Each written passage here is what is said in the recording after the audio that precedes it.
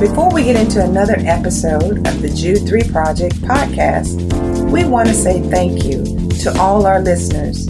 We appreciate your prayers, support, and encouragement. We also want to send a special thanks to our monthly financial partners. We could not do what we do without you. We have been able to equip college students at historically Black colleges and universities and facilitate seminars for pastors and leaders because of your financial support. If the Jude 3 Project has been a blessing to you, please consider becoming a monthly partner. No gift is too small or large, whether you give one time or monthly. We appreciate it. You can give online at jude3project.com by hitting the donate button or by mail by sending your gift to Jude 3 Project at P.O. Box 26206, Jacksonville, Florida 32226. Thanks again. Now let's join the Jude 3 Project podcast. Enjoy.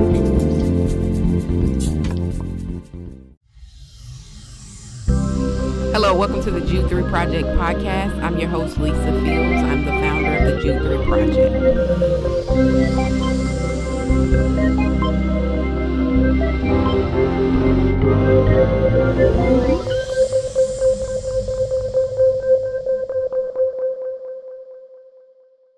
And we're live. Well, thank you for tuning in to another episode of the Jude 3 Project podcast. As always, I'm your host, Lisa Fields, the founder of the Jude 3 Project. And today I'm joined by a very special guest, Damon Richardson. Welcome, Damon.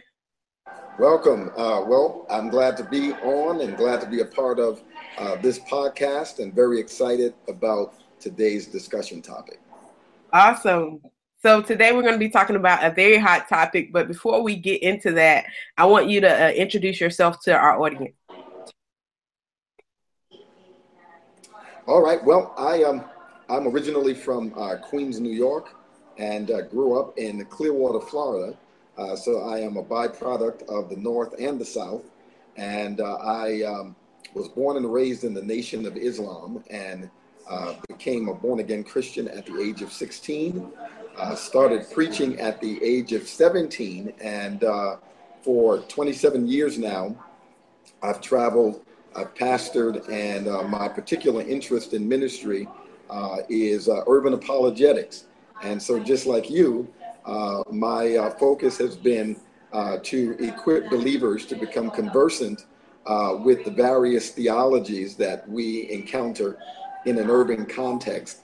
Like, of course, the Black Hebrew Israelites, the Nation of Islam, Five Percenters, Nuwabians, and just some of the other ideologies and philosophies that we run into in the urban context. And so that's just a little bit about my ministry. And I am working on a PhD currently in leadership studies.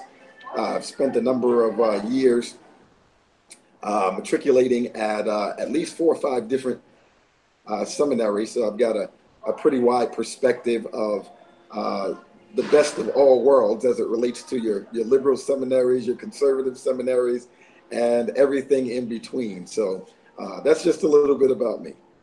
Awesome. Well, I'm glad to have you on with us. Today we're going to be talking about hidden colors. And I actually, years ago, had no clue what hidden colors was. I ran into a guy and he was like, you need to watch Hidden Colors. All the answers will be in there as it relates to Black people and faith. So it's very popular amongst Black millennials. It's very popular online, and people actually view this as a scholarly work that we should listen to, and people build arguments around it and use that as their reference point. And so I thought it was very important that we talk about it here on the Jude 3 Project. And thank you, Damon, for being so gracious and giving us your time to talk about this. So for those who haven't heard of Hidden Colors, give us an overview of what the series is about. So the Hidden Colors series, which was produced by Tariq Nasheed, is primarily about the Black race, and it looks to develop it looks to reconstruct a history for Black people in order to demonstrate that, we are a great people, and that we come from a legacy of greatness. But in the process of that mission, it derails itself because it attempts to reconstruct a spiritual and theological history. So it goes into a number of points where it attempts to discredit Christianity, to discredit Jesus Christ, and to posit the idea that Christianity is indeed the white man's religion, and that it has been introduced to us as Black people within the context of oppression and slavery, and therefore it should be rejected by us. And so a lot of the other videos, for instance, number 2, when it gets into melanin, it also starts to it starts to construct a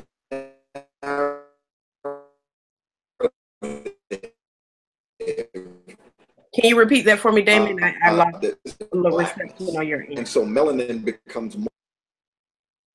But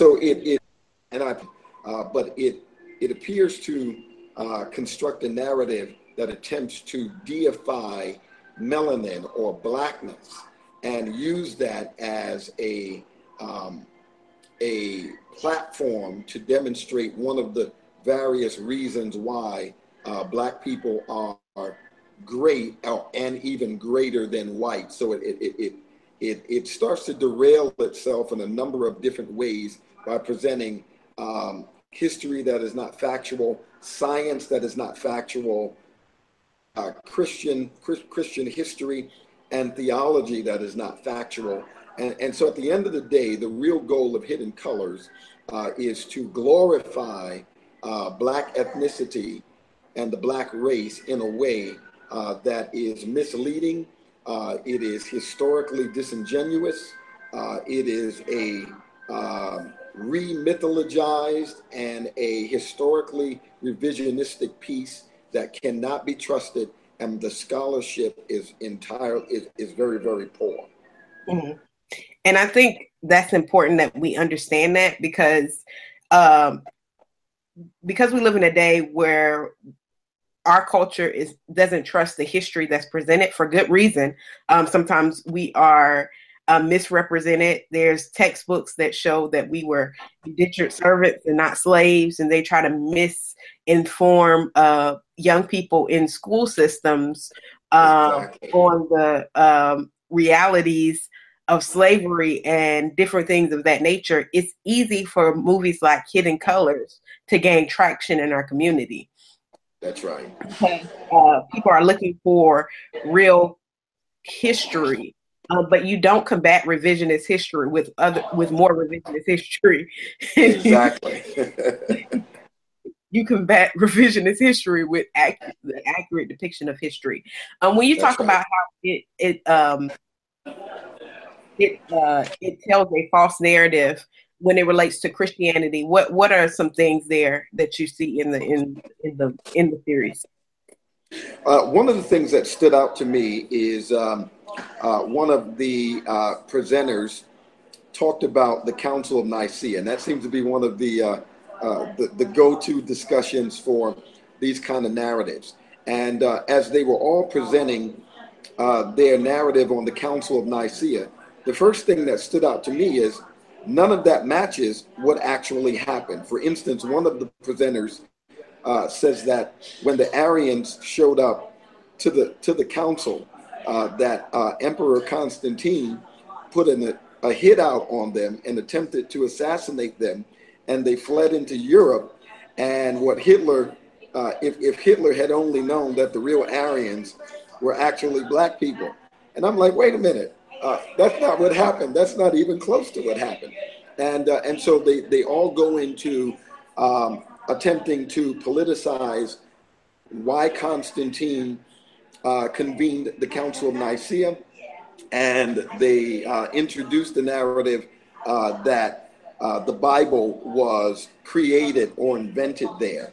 And so that is completely false. And nothing like that occurred in history, particularly at the Council of Nicaea. For one, both on the side of Arius and the side of Athanasius, both sides were aware of Jesus's existence, or else the debate would have been moot. There was already a conclusion and an agreement that the books of the Bible were divinely inspired. There was already agreement about the historicity of Jesus. The debate was really about Arius's view that Jesus was a created being, that he was made in a similar substance to the Father, or homoousios, as opposed to homoousios, of the same substance, which was Athanasius's orthodox position of the Trinity. And so that's all that was really on the table at the Council of Nicaea. And it wasn't even Emperor Constantine's, it wasn't his idea to convene the council. It was actually Eusebius of Caesarea's idea to convene this council, and it was his influence upon Constantine that he decided that this kind of fracture in the empire is not a healthy thing. So let's bring the churches together from the East and the West to discuss it, because we don't really want to see division in the empire. So Constantine's, his whole stake in the matter was just Pax Romana, peace in Rome, period, peace throughout the empire. The stake of the church was theological cohesion and orthodoxy.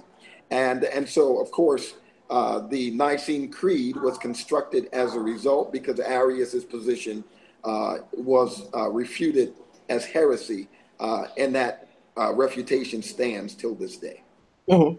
And I think it's important to note, even when we're dealing with the Council of Nicaea, Dr. Tyson said this last week when he talked about his book on Athanasius, when we had him as a guest, and talked about how Constantine tried to bring Arius back and tried to present him to Athanasius, and Athanasius saying that he kind of converted to Athanasius's position, and then Athanasius wouldn't accept him back. And so Athanasius was kind of shunned for that. So it wasn't like a concoction. I mean, Constantine was, like you said, he was more concerned about peace than doctrinal accuracy. So that's right. Now, it is a fact that Constantine was swayed by the popularity of Arius's view and was baptized as an Arian by Eusebius of Nicomedia. And Constantine's son, Constantius, was also an Arian. But the view of most of the church in the East and the West was that Athanasius's orthodox position on God was correct, and not Arius's. And so even though Constantine was swayed in the wrong direction, his direction did not mislead or have any bearing on the church's focus on Orthodox Christology and Orthodox theology proper. Mm-hmm. Yeah, and I think that's something that, is missed in our culture in talking about, it being the white man's religion.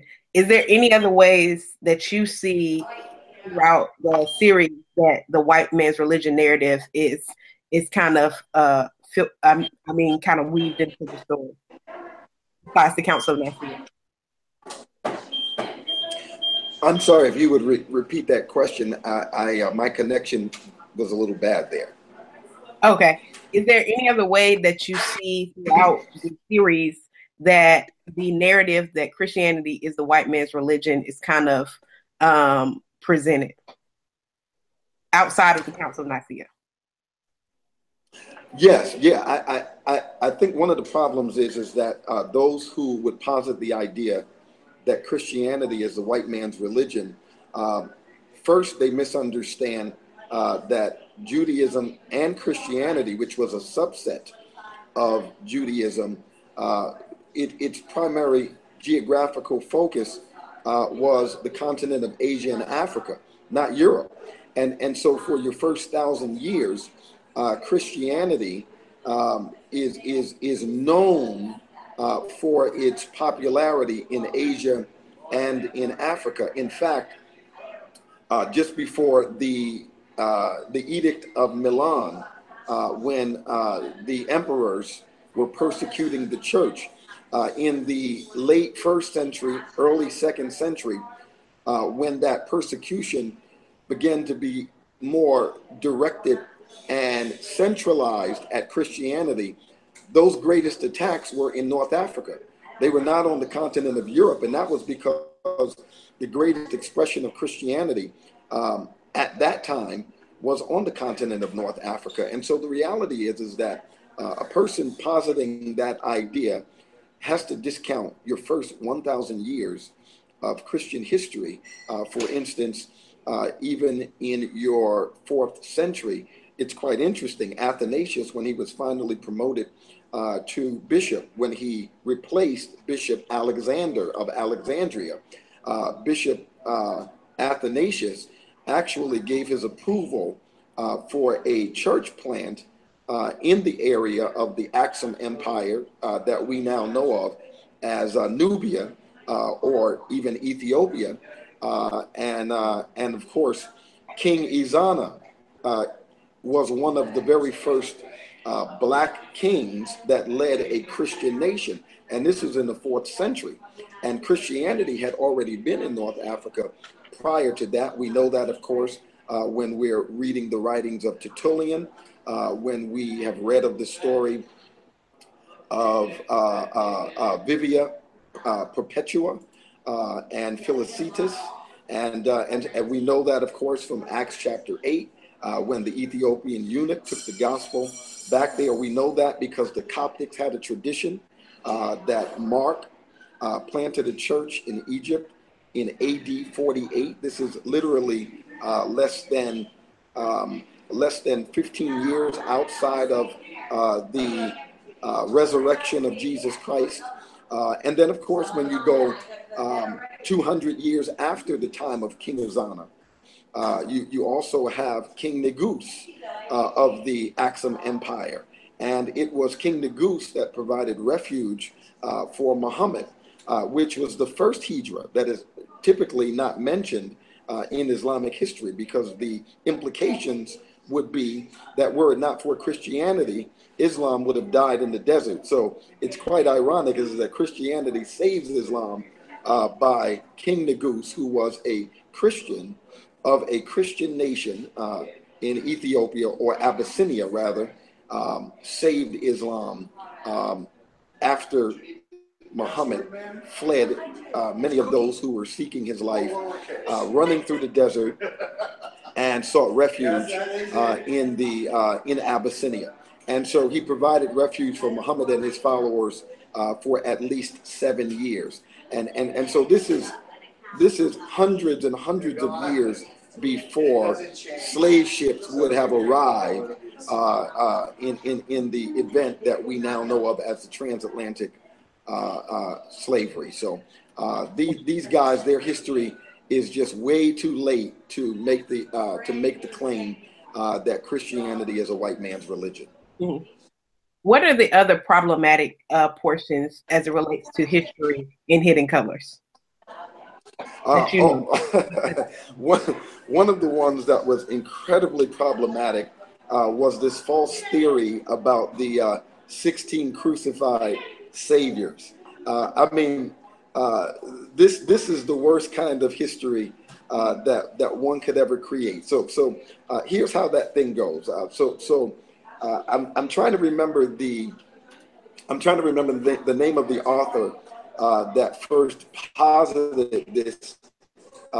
He wrote a book actually called The 16 Crucified Saviors. But what he does conveniently is he changes the names of many of these so-called messiahs so that it has more of a similarity. So for instance, with Krishna, he spells it with the CH so that it gives the impression that it has something to do in origin with Christ, whereas Krishna actually means dark. It has nothing to do with Christos in the Greek, which would be the Greek word for Mashiach in the Hebrew, which would mean anointed one. And so he attempts to use phonology or phonetics in order to create similarity in sound. And even when he talks about one so-called Messiah named Hessus, Hessus, he uses more of a Latinized pronunciation, so it sounds like Jesus, so that he can draw a line in between that and Jesus. But Hessus actually means in a Galish dialect, it actually means master, whereas Yeshua from the Hebrew means salvation. And so it's not a cognate from another language. It's completely unrelated.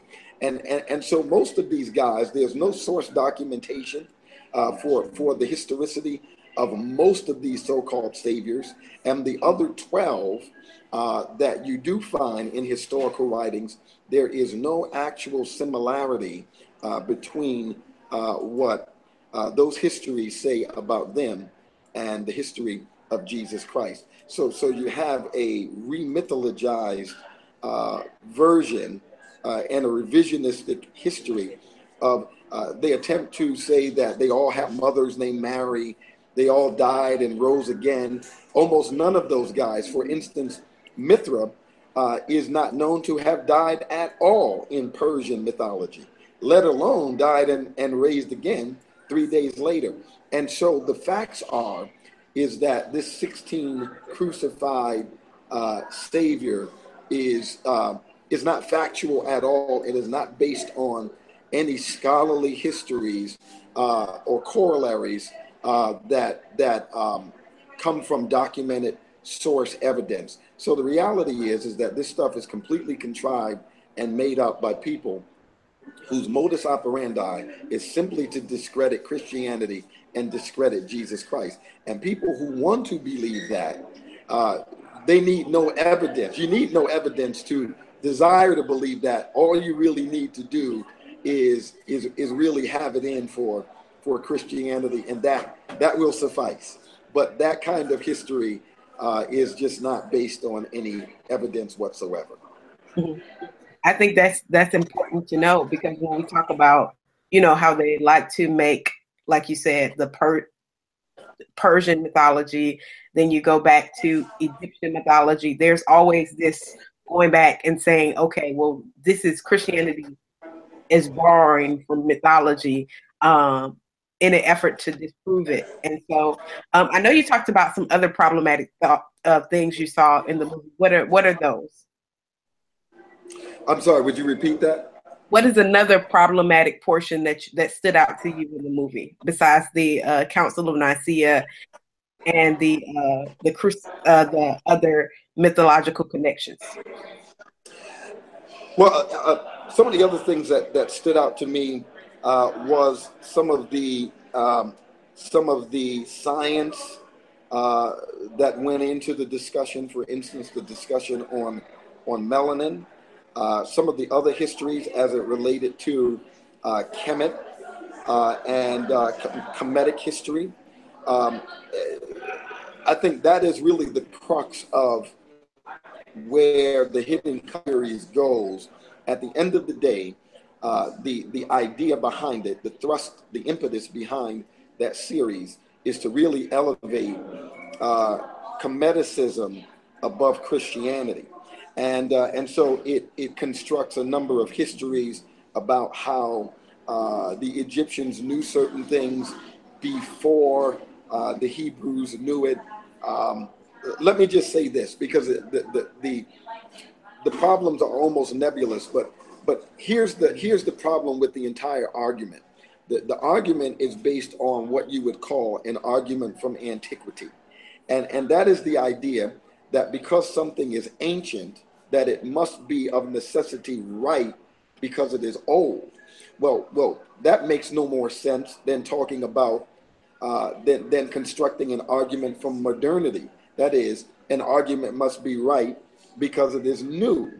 And so this is what a lot of people don't realize, that because you can dig up artifacts from ancient Egypt, no matter how old they are, or no matter how old these histories are, that doesn't follow. It doesn't follow that Egyptian Cometicism or Egyptian religion is something that is reliable, is something that is divine. The age of it has nothing to do with the truthfulness of it.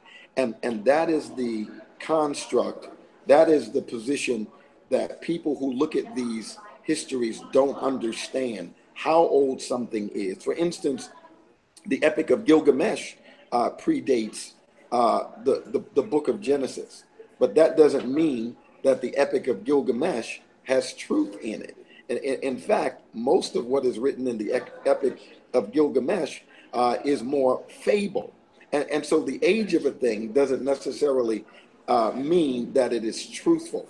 And that's how we've got to look at this series, is that is the idea that is presented, is that Cometicism is older, therefore it's more truer.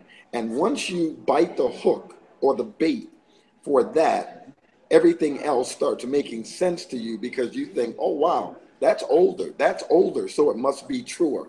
And that is the kernel and the seed that they plant in your mind early on in series, the first video and the second video. And from there, the other two installments, they've got you. Mm-hmm. I think this has been extremely helpful and a really good, solid overview for people as they're understanding and navigating the series and getting questions about it.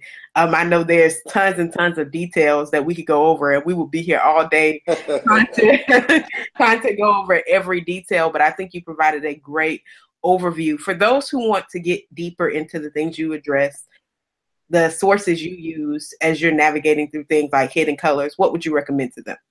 One of the things I would, two books that I would recommend, and actually they're in volumes, but I think one of the greatest gifts that we have today from a church history standpoint is Justo Gonzalez.